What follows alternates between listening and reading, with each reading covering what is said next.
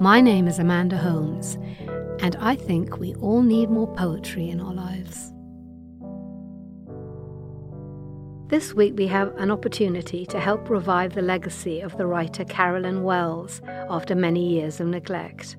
The listener who sent in this poem has written the first ever biography of Carolyn Wells. She tells us that Carolyn Wells was born in 1862 and died in 1942. She became well known later in life as a mystery novelist in the 1920s and also published humorous poems and prose for a range of magazines. She writes much of it was collected into books at the turn of the 20th century, and she edited several anthologies as well. She was incredibly prolific, 180 plus books, and she delighted in crossing genres. We have put a link in the program notes to the forthcoming biography, The Vanishing of Carolyn Wells, and we're happy to share her poem, To a Milkmaid, first published in the Rockland County Times newspaper in 1903. I hail thee, O milkmaid, goddess of the gaudy morn, hail, across the mead tripping, invariably across the mead tripping, the merry mead with cowslips blooming, with daisies blooming, the milkmaid also more or less blooming. I hail thee, O milkmaid.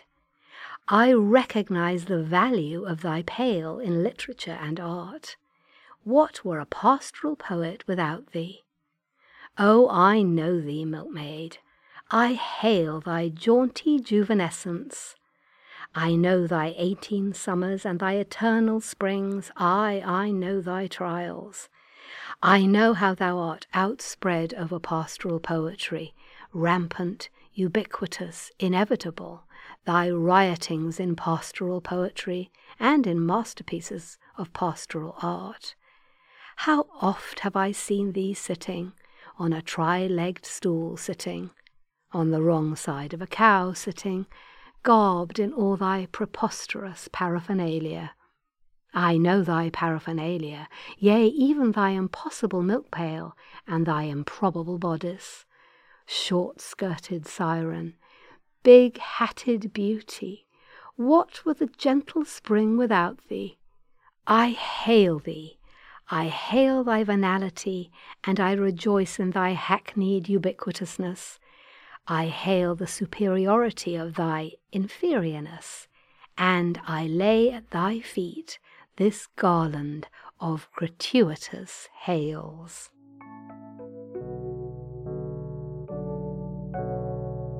Thank you for listening.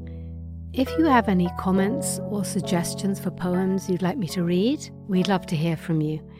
You can send us an email at podcast@theamericanscholar.org or comment on our website, theamericanscholar.org.